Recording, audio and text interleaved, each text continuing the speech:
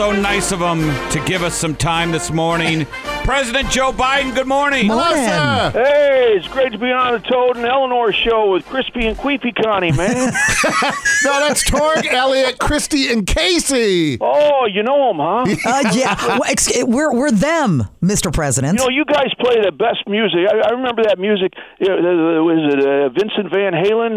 He cut off his ear last year. That's a shame. No, that was Van Gogh. My kid Hunter, he used to listen to that when he was doing the gateway drugs, man. Hey, listen, here's a thinker for you. Okay, all right, we're here. You know, if Spider-Man wears a mask, then your kid can too. You ever think of that, Jack?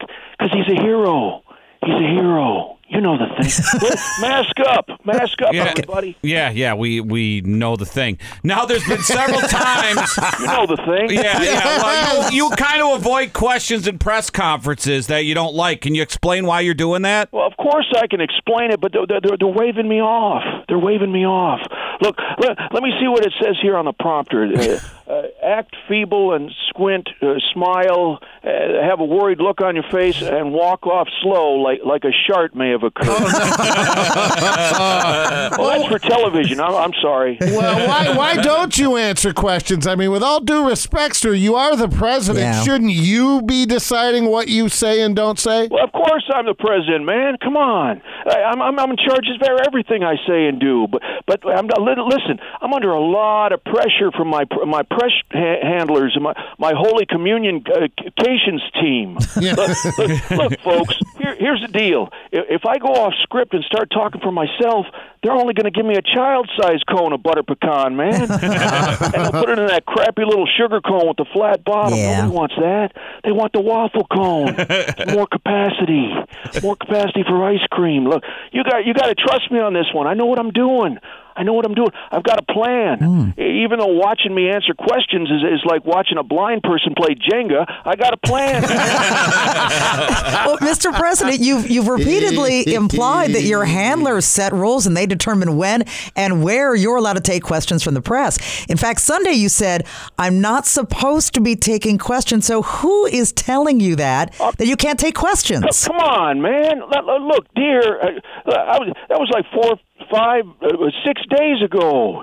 Today's a new day. Why are you living in the past? Come on. Would it make you happy if I just tossed out a bunch of word salads like the former guy? Tweet out a bunch of incoherent all caps threats? You know, say the word, and I'll ask my handlers if I can do that. No, we don't want any tossing out the salads. No. No, that's not good. Oh, Jilly, don't get me started on the tossing. Yeah.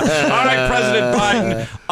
Initially, the White House was saying that your German Shepherd Major, that's your dog, was involved in 2 biting incidents, but now they're admitting that there's several more. Why are you being so secretive by the issues? I mean, if he's hurting people, should the American people know about it? There's Teddy with a gotcha question. I like that. You know what? This is a whole lot of something about nothing, man. Like Majors, he just misunderstood.